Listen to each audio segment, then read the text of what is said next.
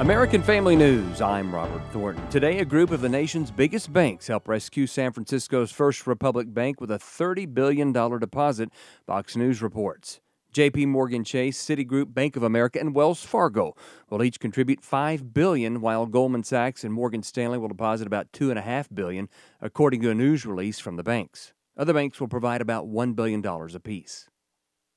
Treasury Secretary Janet Yellen is looking to quell the country's fears following the recent bank collapses. Chad Pergram has the story. The goal of Janet Yellen was to assure the public and the markets that the banking system remains sound, as you say. Yellen says that's why the Fed offered a special program for other banks to meet liquidity needs. Signature Bank also collapsed. It was invested 20% in crypto. And executives at First Republic Bank sold millions in stock before its shares plummeted. This was one of the most significant appearances by a Treasury official before Congress since the financial collapse of 2008. Some Republicans insisted that taxpayer funds would bail out the collapsing banks. Yellen and Democrats say the taxpayers were not on the hook for rescuing failed institutions. Democrats are supporting the Biden administration's handling of the Silicon Valley Bank, saying it isn't a bailout. Others aren't as convinced, with South Dakota Senator John Thune saying regulators were asleep at the switch. On Wall Street, stocks rallied after a slow start, perhaps getting a bump after news about First Republic Banks getting help. The Dow was up 371, the S&P 68, and the Nasdaq 283. New Hampshire's Republican-led Senate passed a Parents' Bill of Rights aimed at ensuring that schools cannot hide information from parents about a child's assertion about his or her sexuality. Much of the debate among lawmakers focused on provisions to require school officials, when asked by parents, to disclose that a child is using a different name or being referred to as being a different gender. See AFN.net for more. Ohio Representative Jim Jordan appeared on AFR and talked about a report that the Federal Trade Commission demanded Twitter hand over internal files, including a list of journalists given access to the Twitter files. Jordan said it was a direct attack on the First Amendment and freedom of the press. He said the first of several letters was sent by the FTC after the first Twitter file came out.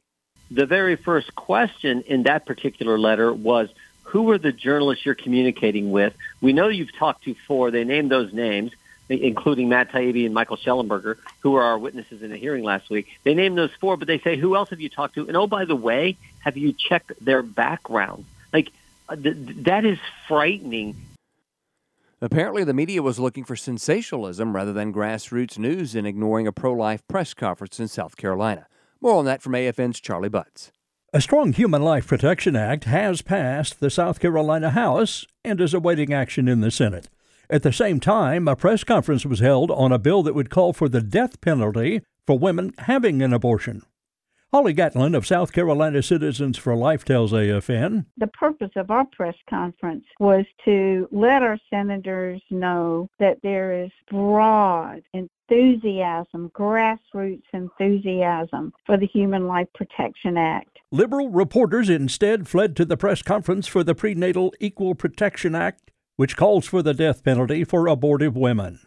That's while the pro-life bill has huge support. These are all large, active, pro-life, pro-family organizations in South Carolina. And so to ignore our press conference and cover that particular bill that's not a pro-life bill, it's just disgraceful. Mother Jones and other liberal media rushed to cover that press conference, even though Gatlin says that piece of legislation doesn't have just no chance at passage. It has less than no chance. The storm system in the southern plains today and this evening causing storms will head east overnight and tomorrow. Severe storms are possible along the Gulf Coast, with damaging winds the main threat, according to the Storm Prediction Center. And that is a wrap on news this hour. Join us at the top of next hour or see AFN.net for more. For American Family News, I'm Robert Thornton.